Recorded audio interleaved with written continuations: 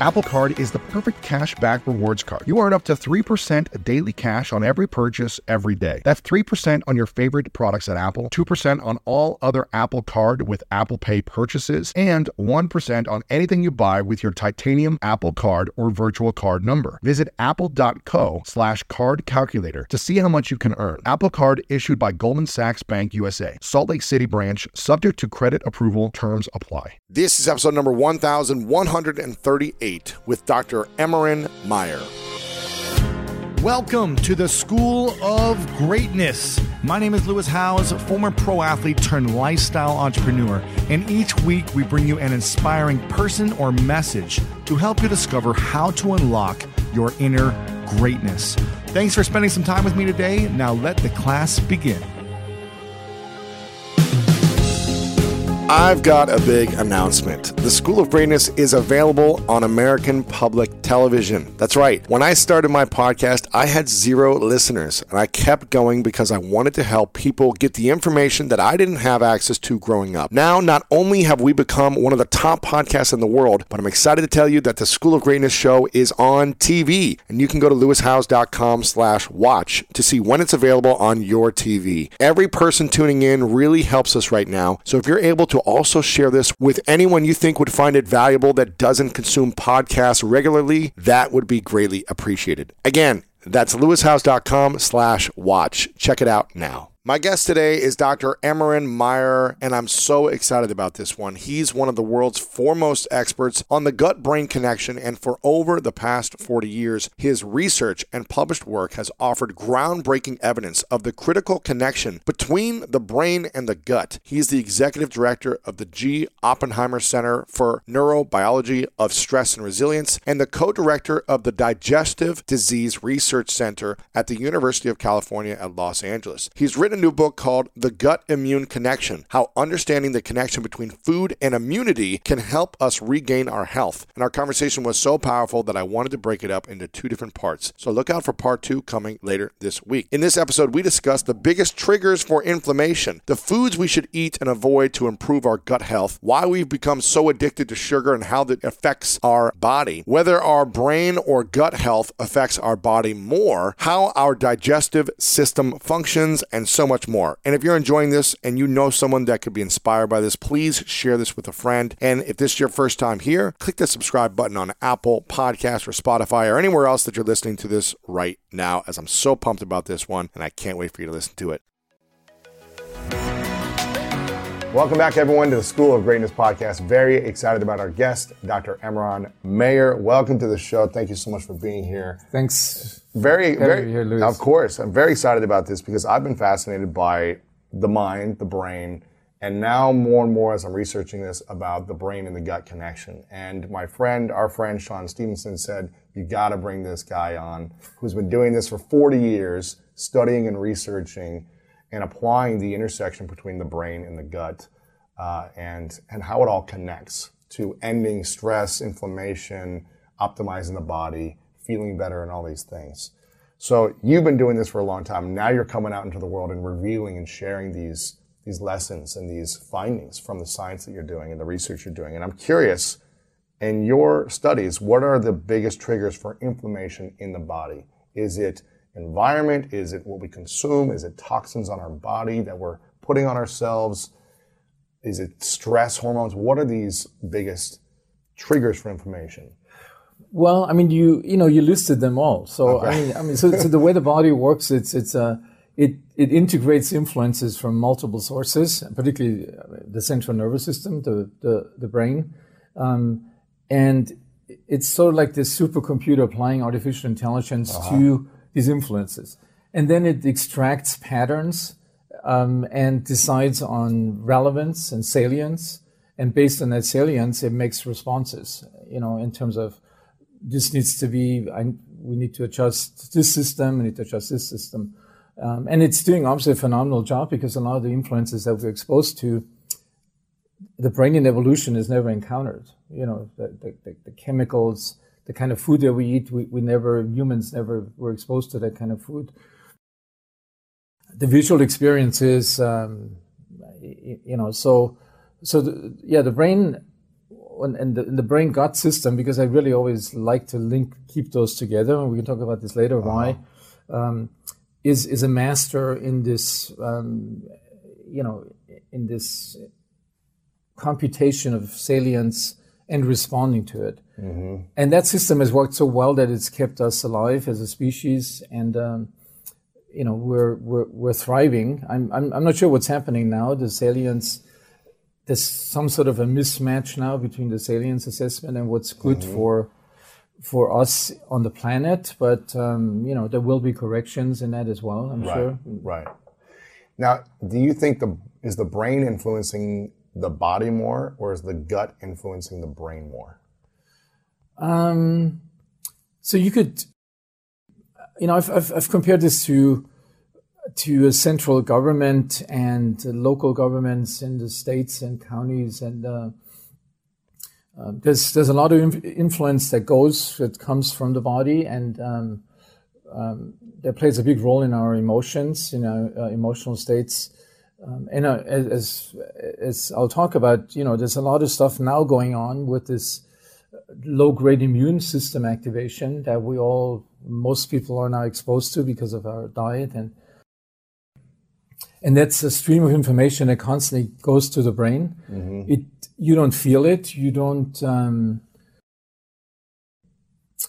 It doesn't hurt. Doesn't generate any symptoms.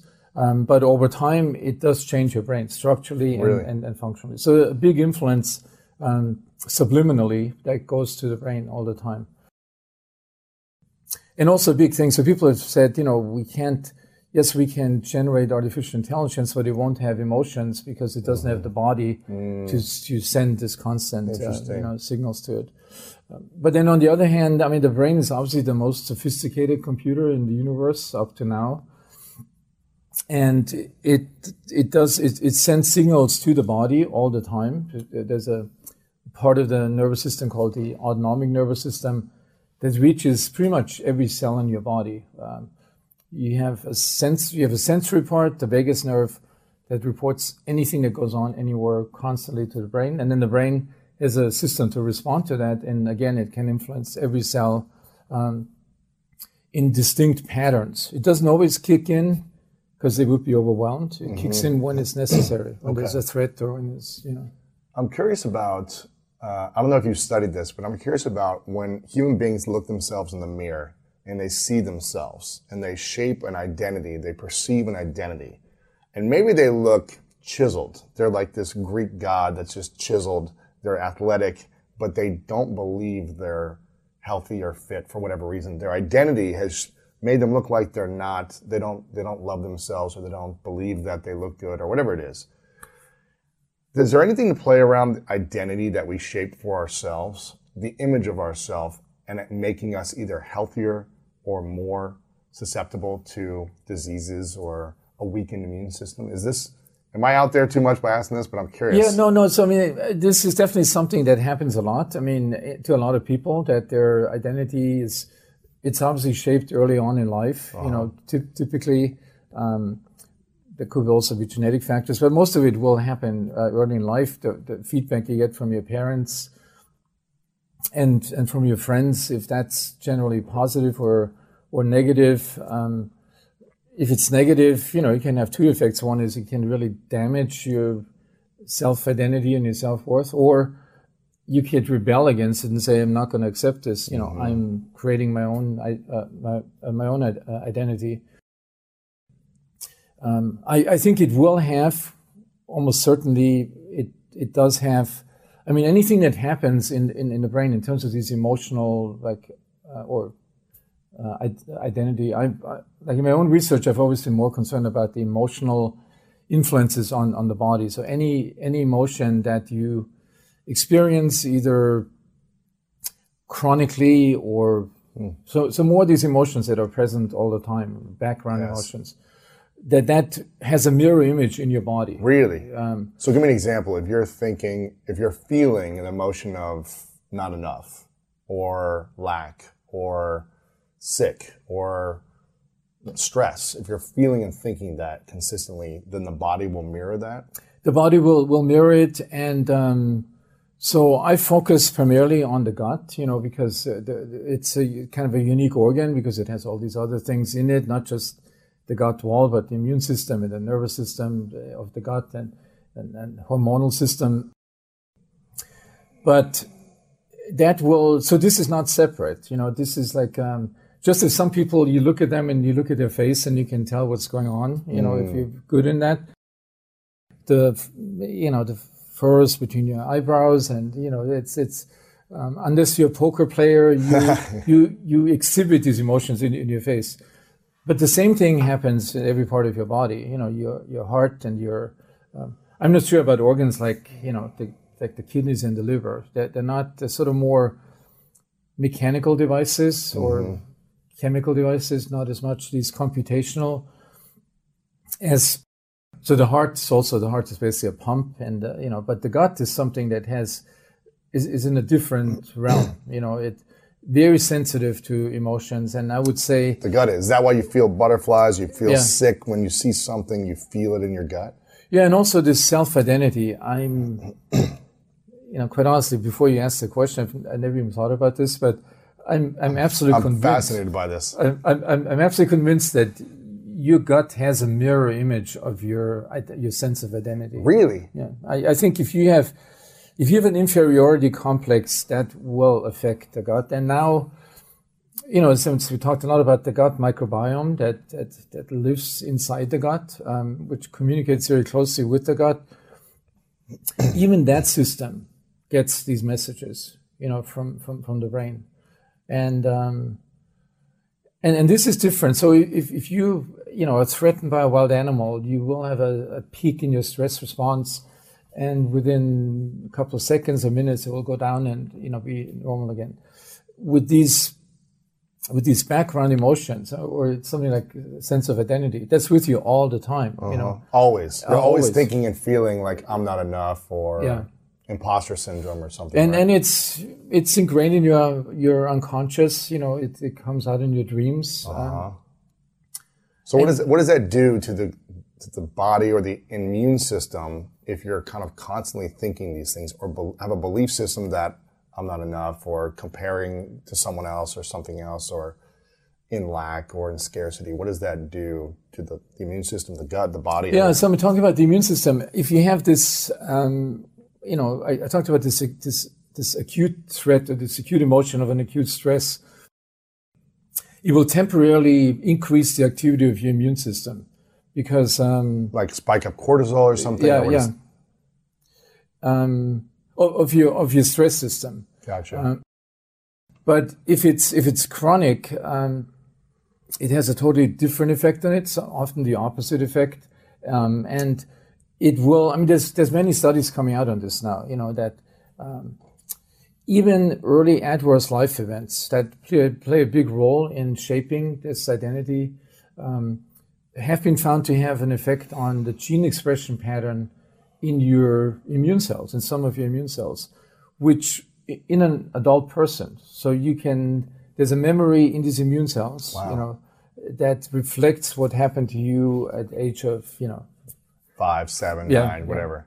And that obviously shapes when these immune cells are called into action, that shapes the immune response.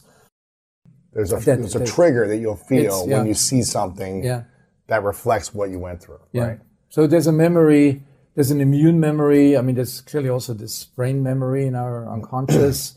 It's probably the way the body is organized that some of the systems, particularly the nervous system and the immune system, can form these memories that then later really influence many functions in your body and then also your behavior. So how do we heal these things if we have this memory of something from the past in our immune system or in our DNA and our cells? How do we heal or move beyond it so it doesn't hold us back? Well, there's different ways. There's some people that do this on their own. They pull themselves out of it. There's other people that go into psychoanalysis. So I mentioned in my first book, I went through Jungian dream analysis for several years at some point in my life during sort of an existential crisis, and found that extremely helpful, connecting to I mean, just watching your dreams for a while and realize some are recurring. I mean, those are the ones that obviously have a big influence on because they're there all the time. And so if you imagine every night, these experiences are recalled, and even during your sleep affect, systems within your body. So that's another way. There's ways today, cognitive behavioral therapy doesn't deal with the roots of it. They just change your behavior. It's another way of dealing with it. So forget about reversing or patching up what happened early on. And then there's the most modern way, it's the psychedelics. I'm not an expert on this, but I've gotten really interested in that for a variety of reasons, because when I first came to UCLA for training, I was fascinated by this whole counterculture. There were workshops in Esselen and organized by the Ojai Foundation. And I listened to many of these leading figures at the time, giving these workshops. And so this was in the early 70s, and they, early 80s, I'd say, when I experienced it. And they talked about, psychoanalysis with LSD or with ketamine, and then it was completely, closed off for science for decades, and now it's coming back, rapidly, and there's some fascinating stuff coming out. And also in my travels during college in South America, I've stayed with some of these tribes on the Orinoco River, and they use, the same substance, or similar substance to what's in ayahuasca. Yeah. And we've seen, how they get into these trance states. And so now, fast forward 35, 40 years, I find it fascinating that this is now back in the mainstream, and it will. So this is just a way of removing the control, if you say it in a simplistic way, removing the control that we have about prefrontal cortex to suppress these things. You loosen that control, and then this stuff will bubble up, maybe very painful. I think you shouldn't do it without the guidance of an experienced, shaman or psychotherapist. But that's another way of processing. And now the majority of people go through life without ever dealing with this. They get sick, they get their heart attack, their diabetes. They never think about this, So it's... Wow. I'm curious about the gut. When you say the gut, what is included in that? What are all the elements of gut? Yeah, so let's start with, when I went to medical school, the gut was basically the digestive organ. The digestive organ. So something that we know very well, from the esophagus to the stomach to small intestine, large intestine. Each of those regions has a special task. And the ultimate goal, we thought, is the breaking down of food into absorbable components that are then provide the nutrients for our body. That was the thought. But then, when I came to UCLA initially as a research fellow, worked in the lab, late John Walsh, and so they found at the time that there were molecules in the gut that somewhat didn't fit that description. There were neurotransmitters, and so make a long story short. Transmitters from the brain to the gut. Same molecules. There's some, and the receptors, and then people thought about why is that, and it was the discovery of a nervous system in the gut. 150 million neurons. That are there, and very similar in their... 150 million neurons in the gut. In the gut, sandwiched. So if you look at a gut, you wouldn't see it. Gut has several layers, and in between these layers, there's a net of nerve cells that wraps around it. But because the gut is so long, it adds up with the numbers. And the main function of that system is really to completely regulate the gut. In an animal model, you can take out the gut, put it in a test tube, and this gut will still have the same functions, peristalsis and secretion, as it has when it's connected to the rest of the body. You can put it in a tube and it'll still process food. It'll still run it through the same way. Yeah. So what does that tell us? So that tells us that gut, or this little gut in the brain, is really the primary regulator of our gut functions, the digestive functions. But then there was another sort of realization that these same transmitters were also present within the brain, as in the gut. That caused a lot of surprise, that why would you have that? Then again, the long story, in evolution, we started out the most primitive organisms with that gut brain. One of my favorite parts about my job is that I get the opportunity to travel a lot. And in fact, I'm recording this right now while I'm in Mexico. And actually, I was thinking about something that I wanted to share because I get a lot of questions from so many people about different side hustle ideas. So here's one for those of you out there that are on the go a lot like I am, or traveling a lot. When you're staying in your Airbnb on your trips, have you ever thought about how you could be making extra money by hosting through Airbnb while your home is vacant? If you're interested in an extra stream of income, Airbnb hosting is an easy place to start, and it's like giving your home some company while you're away. Your home might be worth more than you think. Find out how much at airbnb.com/host. And then gradually, as animals, this was marine creatures, tiny marine creatures in the oceans. As in evolution, polar animals developed with a head, then some of these nerves migrated to the head and formed, the beginning of the central nervous system. And then there was some division of labor at some point, that before the gut brain did everything, because there was no head and no other functions, no other organs.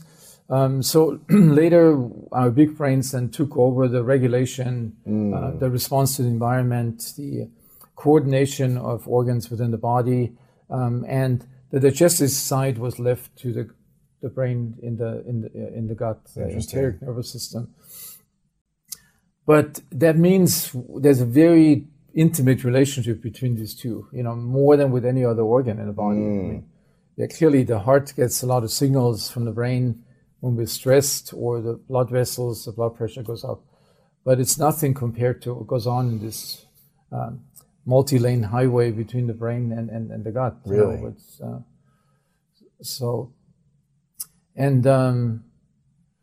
I would say, so a lot of people then think, our emotions processed by the gut's nervous system, or that's very not the case. I think there's still the more sophisticated things happen at the brain level. Okay. But there's this constant signal, in a bidirectional way that... like when we see something, we feel triggered, or we see a threat, or see something we like or we don't like, and then we feel it in our gut. Is it first processed through the eyes into the brain and then connects down to the gut? Or is we see something and it goes from the gut up to the brain? No, I would say this happens first in the brain, and within milliseconds, there's a signal down. Instant, right. And as you said, it can be good or bad, this arousal mechanism. Yeah, it can be pleasure or pain or stress, right? Yeah, it can be, you go on your first date and you have people talk about butterflies in their stomach. And it can be when you have to give a speech the first time, and you're nervous, or an actor, so it's the same mechanism. It's value neutral, that arousal. But then there's also emotion specific signals, that happen. So anger, anxiety. We don't know about something like jealousy. That hasn't really been studied, but anger and fear. That has been studied. We know exactly the patterns that happen in every level of the gut when you have these emotions. And one of the reasons that these emotions then hang around for a long time, it's not like you can turn them off. Anger, so some people train themselves, to have more equanimity and not get carried away by the anger. But a lot of people, that anger sticks with them, or the fear. And then that's because it reverberates in these gut circuits, really? And between the gut and the brain, and it sets up this vicious cycle. And the brain cannot easily shut it off unless you train yourself to do it. How do you train yourself to let go of anger? Well, it's a lot of the meditative techniques of mindfulness that you It's the practice. It doesn't happen overnight. It's like a practice of doing it over and over. It's the practice. You experience that emotion and you train yourself to let it go, to see it float away. Yeah, not hold on to it. No, yeah. not You studied Buddhism for a while as well, right? Or you? Yeah, and this is something I've always been fascinated by. Looking back, I don't even know why I was interested. It's probably my own personal issues,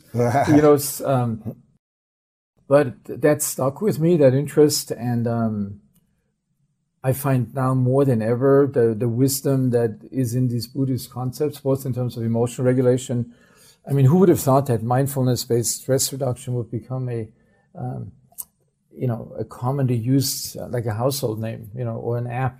Well, yeah, exactly. When I was first interested, it was an esoteric thing. People say, it's crazy, Buddhism. And, in the last decade, it's become the mainstream, mindfulness meditation. And that all has to do with these concepts that we just talked about, to train yourself not to be stuck with these emotions. Because these emotions that if they hang around, as we now said several times, it's not just within your brain. They circulate through your body and the whole body is affected. The whole body, and it's a very unhealthy situation to be in that state. Now, I've been studying a lot of breath work over the last 4 or 5 years. I was studying, to become a meditation instructor in India. Then I've been learning from Wim Hof. I'm not sure if you're familiar with Wim Hof and his practices. There's the yoga practices in general of breath work. How much connection is there between the way we breathe, the style of breathing, the shortness or the length and the calmness, the intensity of breathing in affecting the immune system and the gut-brain connection? Is there science around breath? Yeah, there's a science, and I have to admit I'm not an expert on the various techniques that people have been using. So we've been using in our work the simplest form, the abdominal breathing, or diaphragmatic breathing, where you basically just switch from your typical adult pattern. So if you have 10 people and you tell them take a deep breath, they all take it into their chest. Yes. This is the and to switch that pattern to inhaling into your body, into your stomach, does wonders. And the reason it is because the diaphragm is closely connected and the lung closely connected to the vagus nerve with the brain, with these emotional centers within the brain. So if you're stressed and you consciously now tell your diaphragm to go into a pattern that is associated with relaxation, the body sends signals to the brain now that are incompatible with the stress perception. And if you are good in doing this, train yourself, then you will be able to overcome it quickly, And really? So I've been doing this again, you asked me why I started these things. I mean, I had some issues when I was younger where I thought this was, somebody taught me, a psychologist taught me this, and I've been practicing this for 60 years, I do it in the car, if I have to give a talk, in the car and I've gotten so good in it that within seconds I can switch it, So what is the practice? Yeah, the initial practice is you just, spend like 15 minutes 3 times a day lying down and breathing and counting your breath, and then combining it with the mindfulness practice that anytime you exhale, you let the negative emotions of anxiety go, and the only focus is on your breath and nothing else. You clear your mind of any distracting thoughts, and then if you do this long enough, it takes you a second to do this, and you feel the warmth in your stomach. It's an interesting thing. So it comes back to the gut. So what happens, when you do this, and why does you get this? Why do you get this feeling of warmth and relaxation in your abdomen? And then it sends signals to the brain. It sends signals to the brain, and it forces the brain to change, to shift. The only humans that do this spontaneously are young kids, infants. If you watch, a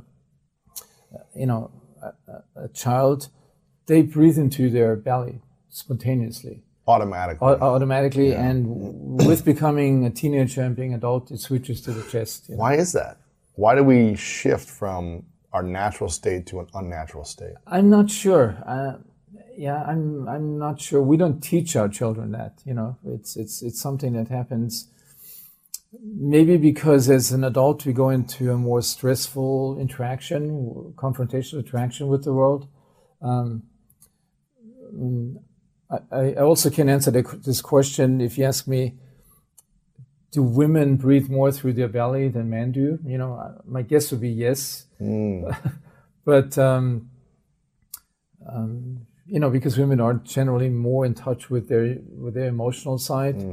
And, but it's something. We have this biofeedback device with us. You don't need to hook yourself up to electrodes or to EEG. You can just sense it. And I would say this should be trained in kindergarten. In kindergarten, yeah. Like many other things, like a healthy diet. So absolutely. Speaking of healthy diet, when we have sugar or processed food or something that is not whole healthy foods, what is that doing to the brain, to the gut-brain and the brain connection? The moment we intake something that is processed, sugary, alcohol, something that we know is not the healthiest consumption. What does that do to the gut? How does it affect the immune system and the brain? Yeah, so there's a short-term, a quick effect, and there's something that takes longer. So the short-term effect, we have a lot of receptors in our mouths, like sweet taste receptors and bitter taste receptors, that also receptors that sense texture. So that's the immediate reaction. The brain gets this immediately, and it forms memories of this, and it forms. The gain of these receptors is determined again early on in life. Your sweet preference is programmed early on in life, and we do this extensively with our kids. That any positive event like birthdays or celebrations, lots of sugar.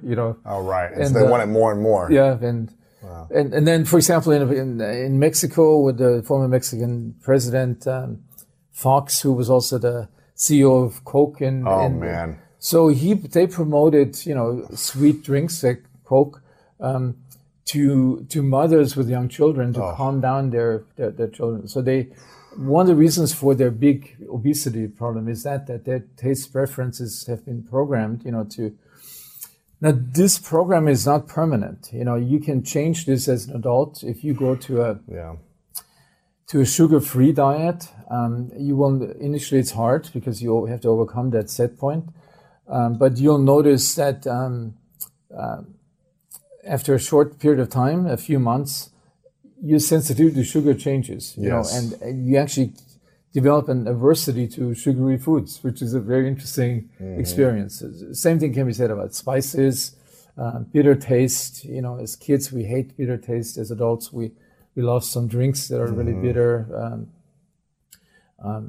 And these receptors, quite interesting, they're not just in our mouth, but they're also in our gut, Obviously, in our gut, they don't transmit conscious information. So if I infuse something sweet into your intestine, you wouldn't know if it's sweet or not, Really? It's more through the tongue? It's the tongue and the rest of your oral cavity. So if I just put it into my gut, I wouldn't know it's sweet. Then you wouldn't notice it, but it still generates signals back to the brain. I'd feel probably more sick than anything. I'd probably feel like, because when you intake it, it tastes good, and then 10 minutes later, you're like, oh, my stomach hurts. Yeah. Right? Yeah. Why is that? Why is something that tastes good going in but hurts you? Well, after? because different mechanisms kick in.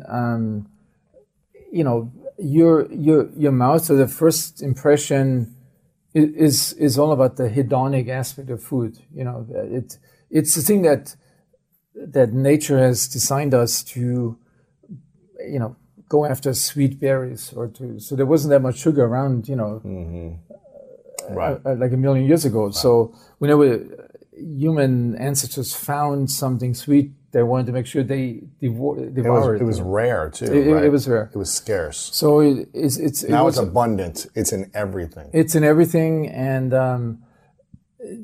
so what has happened now, it's no longer an adaptive mechanism to find these important things, but it's a maladaptive mechanism that causes all kinds of, downstream problems. There's another thing about fat, it's the same thing. Fat has this hedonic quality, like butter, people love butter. People love chocolates with a lot of, fat in it, and not the dark chocolate. The bitter kind, yeah. So that's another one. And it's another one of these adaptive mechanisms where you want to have, when things were rare, you were craving for this, high caloric, these high caloric substance, sugar and fat. But when it gets downstream, other things happen. So it changes, so both the sugar and the fat changes the receptors that sense it in a way that, for example, fat that goes down into your intestine, they desensitize the vagus nerve. So normally the vagus nerve generates a feeling of satiety and fullness. So you don't want to stop eating. If you're on a high-fat diet, these receptors get desensitized and you no longer get that feeling. So now you can keep on eating because the feedback mechanism that shuts off this is no longer, and the same with the sweet taste receptors, it does not. So our diet with having, packed it with these high caloric, high density foods has hijacked the system and it's moved into an opposite direction. Also the microbes, so by eating these kinds of foods that are so overabundant in our diet now, you select a different population of microbes, and but it's particularly true about. So we crave the sugar, but not the complex carbohydrates, which are the good form of energy that we should be eating. So sugar is an easily digestible, immediately digestible and absorbable carbohydrate. The complex carbohydrates, which are mainly in plants, they cannot be absorbed quickly. They need the microbes. So if you're on a diet that's high in these absorbable sugar molecules and deficient in the non-absorbable carbohydrates, you select a population of microbes that does not produce the beneficial things in your gut. So you will ultimately, through steps of events, create it's been called a leaky gut. So a gut that leads to the activation of the immune system in the gut that is not adaptive. So a lot of things that are happening today have become maladaptive. Evolution has designed us as this optimal machine that was perfect for hundreds of thousands of years, but we have changed the environment so dramatically that evolution never anticipated that. So now we have this big mismatch of the diet that feels good initially, but has a lot of downstream negative effects, making us more depressed, but also most importantly, engages the immune system in a way that then affects the brain. So some people with subset of patients with depression have an immune component, and brain inflammation, but then also with these neurodegenerative diseases, Alzheimer's and Parkinson's. So, diet plays a big role at multiple levels, and what we have to realize that what we were designed for, these optimal survival machines, we have to fundamentally change that concept. We can no longer follow that and trust nature that will take care of this. So we have to really consciously change it, because we're not, otherwise we'll just continue to run into the health issues and that we're facing now. What would you say are the 5 foods we should be eating that'll optimize our brain-gut connection? If we could choose these 5 foods consistently, what would you recommend? Well, they would all fall into, the majority would fall into the category of plant-based foods. So it could be leafy vegetables, roots, seeds, nuts, and a big variety of these foods. So if you just eat tomatoes or if you just eat kale, nothing else, it won't give you that benefit. Really. And the reason for that is, I mean, this is what I push, in my book. We should really refocus our diet on feeding the optimal food to our microbes. To the microbes, the microbiome or the microbe? Yeah. Everything else will happen by default because we are designed. Our ancestors lived on a diet of very low caloric density. They were harvesting and gathering, herbs and nuts and seeds and tubers and things that were around them, all very low caloric density, very low sugar in it, lots of fiber. Right. Initially, humans weren't even able to process them. Then with cooking, we're able to break down some of the fibers. But if you think about it, the design of our bodies and our digestive system was really made with dealing with these types of foods that, people encountered hundreds of thousands of years ago. In nature. In nature, yeah. So, we had a very large intestine, our fermenting system with all the microbes, and very little was absorbed in the small intestine, and a lot of it happened, the salvage of calories happened by the microbes, with the help of the microbes in the large intestine. We've completely reversed this. Now we have a diet that is 99% absorbed in the small intestine. What does that mean? That means we've taken out modern agriculture and modern... I mean, because with no fiber or something, and then it's processed in the small intestine, but fiber is more in the large intestine. Yeah, it's taking out most of the fiber molecules, so we don't eat wild rice, but we eat the white rice, and we don't eat the types of potatoes, like the sweet potato, but we eat the potato. There's just only white potato. The white potato or the French fried potato is called. Right. That's the dominant form.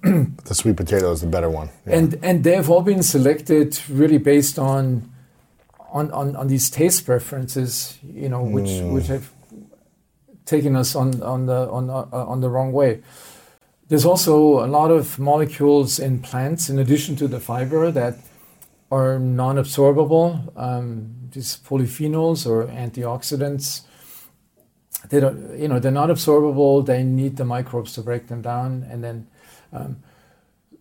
So if you're on a diet that's deficient or very low in plant-based foods, you have a diet deficient in polyphenols and fiber, and so you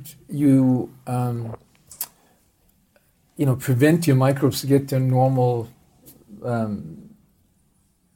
service or normal servings of foods, and the microbes respond to that in a pattern that ultimately leads to shrinkage of the compromise of the gut barrier, activation of the immune system. And so my lesson is always, let's go back to a diet primarily that's optimized for the microbes. The microbes, which is in the large intestine. It is the large intestine, and that will be the remedy for, prevention of colon cancer, prevention of cardiovascular disease, probably most likely also prevention of Alzheimer's, Parkinson's, diabetes. All of those. So what are those? So those foods to help prevent all those things are a big variety of leafy veggies, roots, seeds, nuts. What other foods were you mentioning? So it's also a few seafoods. There's mussels. There's the small fish like anchovies.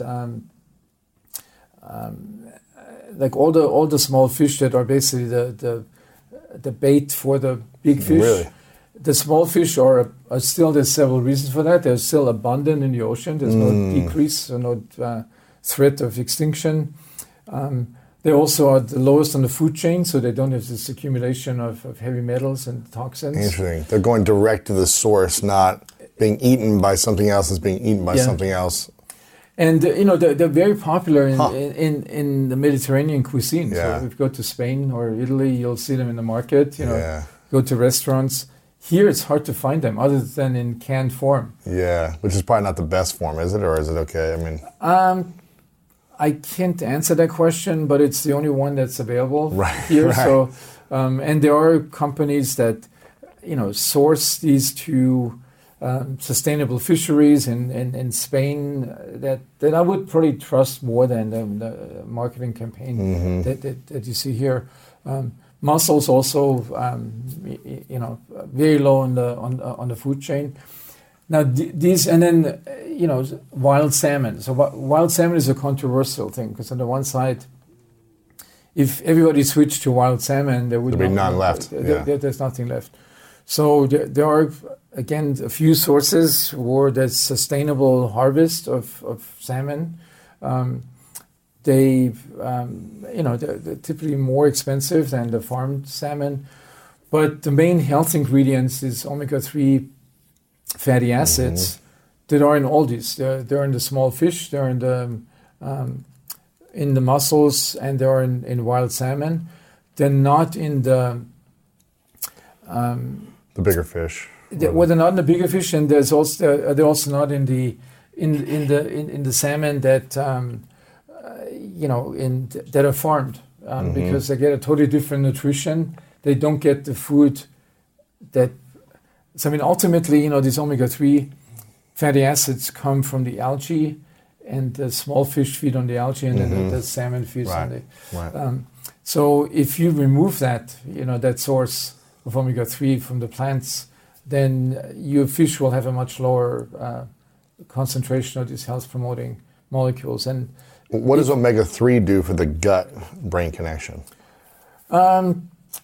So omega-3 fatty acids have always been, for a long time, been found to be promoting for brain health in general. Both the growth and the function and the. There's now also studies that these omega-3 fatty acids have an influence on the microbes. And I can't tell you exactly. I mean, it's probably complicated because I hope this is not too complicated for you for your listeners. So when you ingest fats, they are processed in our small intestine. There's bile acids that make them absorbable. Then the kind of bile acids that are produced from depend on the type of fat that you eat. And there's probably a large variety of these bile acids. So the pattern of these bile acids that are produced, then stored in your liver, in your gallbladder, excreted into the small intestine, they are metabolized by your microbes. Depending on what microbes you have, they break them down into reabsorbable molecules that then get back into circulation. So what ends up back in the circulation, even though it starts out with facilitating fat absorption, once they get back into your circulation, they have a totally different function. They become signaling molecules to all your organs, including the brain. So now in Alzheimer's disease, for example, we know that short-chain fatty, that secondary bile acids play a role in the neurodegeneration. So if you eat the fats that contain omega-3 or omega-6 or saturated fatty acids, that has an effect on this system, which ultimately gets back into your blood and signals to your organs. So it's complicated, but I mean, everything, once you get into the brain-gut microbiome axis, it gets complicated. Of course, It's not linear. It's usually circular processes. And there's some unexpected players in this that we, in our typical nutrition education don't really pay attention, or in medicine, What would you say are the main, the key factors to destroying our gut? What would those be? Is it just all unhealthy food? Is it certain types of food? Is it other substances, drugs, or alcohol? What are the main things destroying it? Yeah, so destroying that our causes gut. leaky gut and inflammation. Yes. So the factors that are worst for gut health, I would say, is that probably number one, diet. And there it's the standard American diet with the deficiencies in the SAD diet, right? The SAD. That's kind of a really appropriate acronym. That's deficient in all the components that are essential for a healthy microbiome, and ultimately then for a healthy gut barrier. And so then there's other things. There's toxins that come with the food and chemicals. So even if you're a vegetarian, and you don't pay attention to where your food comes from, you may be absorbing a lot of stuff that are herbicides or pesticides or insecticides that are used, for example, for the industrial style production of soybeans, for example. Mm-hmm. So beans are very healthy. It's a high fiber, high protein kind of food. So beans and lentils probably one of the healthiest foods. But if they're produced with Roundup and all these chemicals to destroy the things around bugs, them, in increasing amounts, you now start having the opposite effect. You're killing certain microbes, and many of these insecticides and herbicides, they do have an effect on the microbes. They do not have a direct effect on our gut cells. So that's been worked out in early studies. That's why they were FDA approved. But they do have an effect on the microbes. And that science has not been pursued in a great way. And what effect this ultimately has on, so for example, the Central Valley in California has an epidemic of Parkinson's disease. Really? Central Valley in California? Yeah, so the main producer of vegetables, so if you're a vegetarian, you would think, oh, this is the place where all my food comes from. But it is produced in an industrial agricultural style, with these, with the Roundup. It's not, so people are always worried about the genetically engineered food. I don't think we have evidence that by itself is actually harmful, even though we may not have the last answers on that. But the problem is that what's been thrown onto these the chemicals on top of the plants. So wait, the Central Valley in California is the highest density of Alzheimer's? Is that what you're saying? Of Parkinson's. Of Parkinson's, sorry. It's an epidemic in that area. So a colleague of mine, UCLA, studies that population, and because they're getting their food from that location. Well, they're exposed. So first of all, the people are exposed. These dust croppers fly over. And so it's just exposed in the air as well. It's exposed in the air. Probably, possibly the water as well. But then these foods, have on the surface residues of these increasing amounts of chemicals that are being sprayed on them, and the kind of washing that you do at home, just like a rinse doesn't work. It's not going to do really. Because is it baked inside the DNA of the vegetable or the fruit? It's what the chemical reaction is and the physical reaction between these herbicides, and it's multiple. It's pesticides and herbicides, that are both sprayed on these plants that probably play a big role. So if you're a vegetarian or a vegan, I think you need to be concerned about the source where your food comes from. Wow, and Parkinson's is that the what's that disease? Is that the physical? So Parkinson's is a neurodegenerative disease. The advanced classical symptoms, shaking, the shaking, the tightness, the gait, the posture, the compromised walking. Wow. So, but that's the end result. This disease in the majority of people starts in the gut, in the nervous system of the gut. So the first degenerations happen at the gut level, and then they migrate, these degenerative bodies, these Lewy bodies, they migrate up the vagus nerve into the nucleus of the vagus nerve in the brainstem, and from there later, to higher centers, emotional regulation, motor centers. Are you able to reverse Parkinson's then through diet, or once you... Well, this is the big hope. So the time from when the damage first shows up in your gut to the time it shows up in your brain can be up to 14 years. Oh. So there's a wide open window where you can do interventions. And, that's for the time where dietary interventions would have the biggest effect. I don't think that once it has affected you and you develop depression and gait abnormalities that you can reverse this, with diet alone. There's obviously the medications that we have.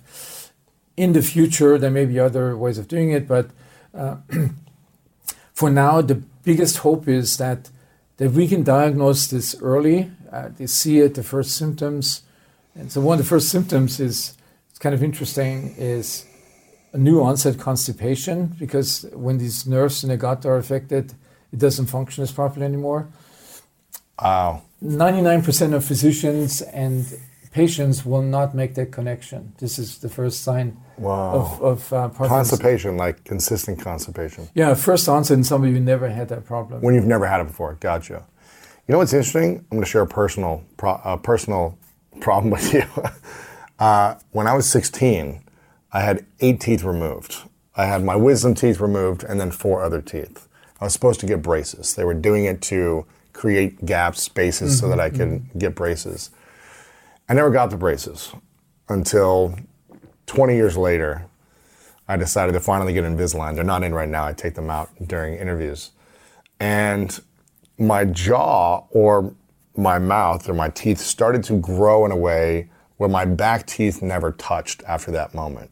So for 20 years, my back teeth never clenched down. It was just the front 2 teeth. And it would be very tiring to chew with just your front 2 teeth. So I would just swallow things after a few bites. And sometimes I would have it would be constipation, because it was just whole foods in my gut, and it was hard to break down. And in the last 2 years, I've been finally able to chew again fully, and it's crazy the ability to just flow, when I go to the bathroom, as opposed to feeling that. I'm curious if I did some long-term damage to my gut. It wasn't always like that, but I wonder if there is hope that I could reverse some of that, whatever damage I might have done internally. Well, let me ask you, what kind of diet are you on? Are you in a... Now I'm pretty healthy, yeah. I would say I'm 80% healthy conscious. On the weekends, have a pizza, have sugar, have some ice cream. But you're an omnivore or carnivore? I eat meat, yeah. I eat fish and chicken mostly. So there's an interesting side to that. So our stomach is very capable of breaking down foods mechanically. So if you don't chew things properly, the stomach will handle a lot of this. And compress. And the stomach then has a mechanism, almost like a filter. You won't let any particle leave the stomach until it's 1 millimeter really? in diameter. To go down through the intestine. Yeah. So it goes into the stomach first, and then through the small intestine to the large intestine, and then where? Well, in the large intestine, it's being stored, and then ultimately you expel it with your bowel. Expel it. Is that the whole gut? The stomach, the large and small intestine? Is that it? It starts with the esophagus, Esophagus. And you could almost say, since you mentioned it, that your oral cavity is part of it. It's part of the gut. It's the first step of it. I mean, there's multiple elements in your mouth and your tongue, but you could almost say part of it is already, the entry zone to your gut. And so is that included in the scientific research of the gut, the mouth and the tongue and the... Yeah. So so I was telling you about these taste receptors. Yes. That were first studied on the tongue, and then later discovered also further downstream. It's certainly, in terms of digestion, this relationship between the chewing and the... So the more you chew, the faster it will leave your stomach. If you don't chew it, the stomach could take 2 hours, to break it down. I'm assuming we want to chew it more. We don't want it to be stored in our stomach for 8 hours, right? We want it to process quickly. Is that correct? That's probably... You could say the human body is so adaptable. Our ancestors, they might have just gobbled. Like swallowed because they're starving. Yeah, if you just stayed there for 24 hours. Yeah. Yeah, and if you look at some animals, the way they gobble things down.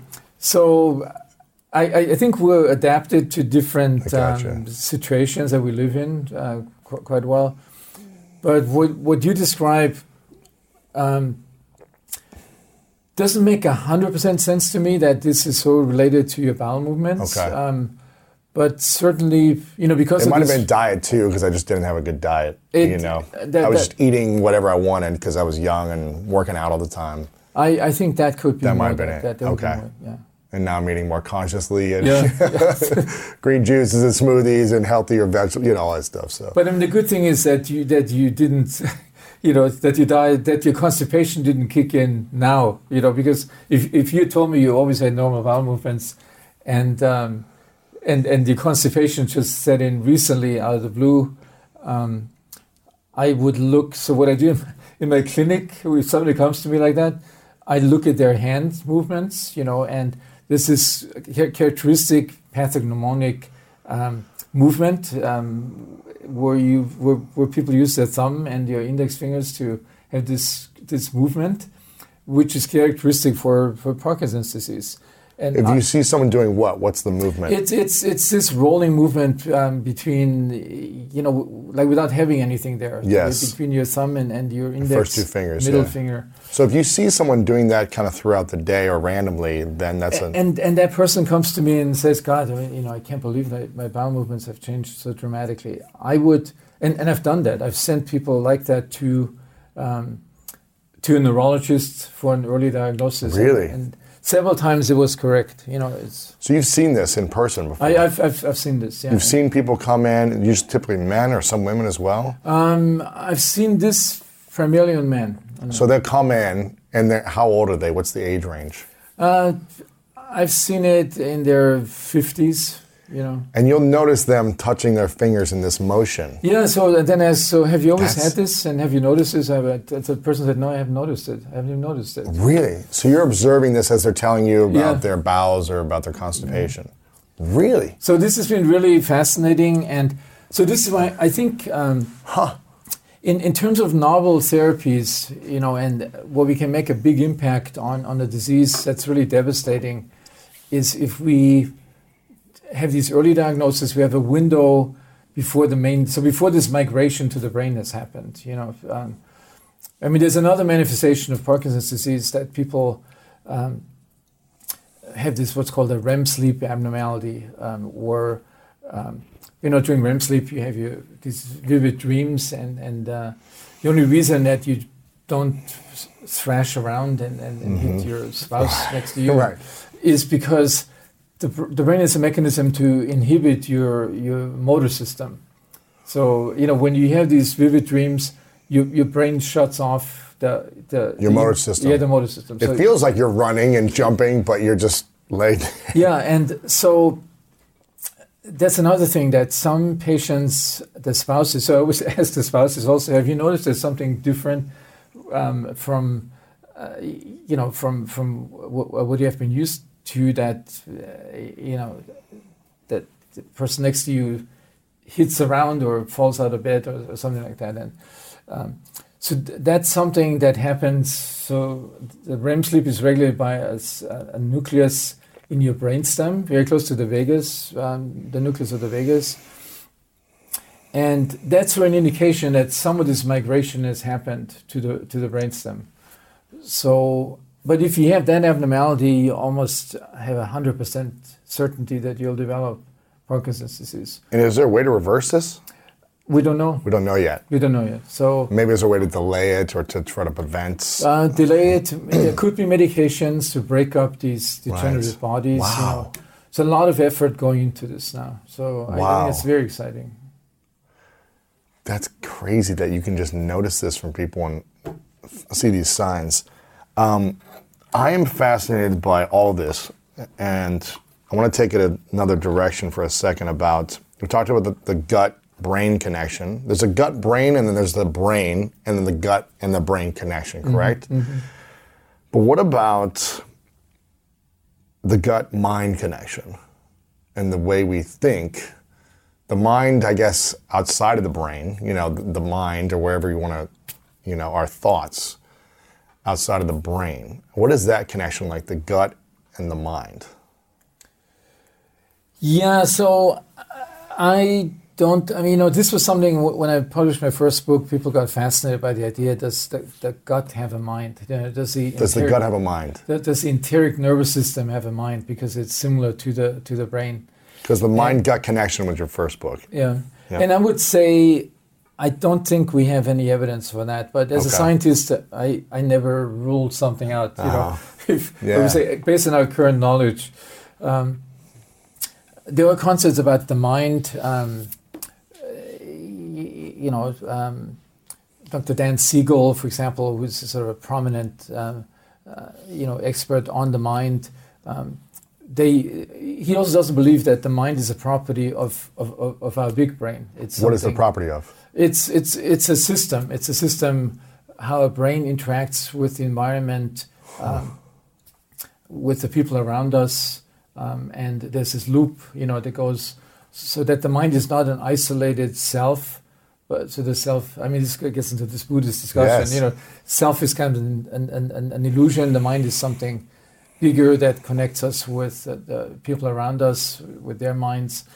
And I would say I kind of like this idea, but I would include the feedback loop back to the gut. So it's a brain, gut, mind and people around you. That's the system of the mind. Thank you so much for listening to this episode. I hope you got some value out of this. If you did, make sure to share this with a friend and spread the message of greatness to the people in your life. You can post it on social media. Just tag me, Lewis Howes, as well, and let me know that you're listening to this. And if this is your first time here, click the subscribe button over on Apple Podcasts or Spotify, as well as leave us a rating or review over on Apple Podcasts, and let me know the part of this interview that you enjoyed the most, the part that you got the most value from this. I'd love to hear your thoughts over there. And I want to leave you with this quote from Julius Irving, who said, if you don't do what's best for your body, you're the one who comes up on the short end. And that is true. It's all about having the knowledge, seeking the wisdom, and then applying the wisdom into daily practice to optimize your body. The gut and brain connection is real, and it's so powerful, and I can't wait to bring you part 2 coming next of this powerful interview with Dr. Emeran Meyer. And I want to remind you today, if no one has told you lately that you are loved, you are worthy, and you matter. And I'm so grateful for you. And you know what time it is. It's time to go out there and do something great.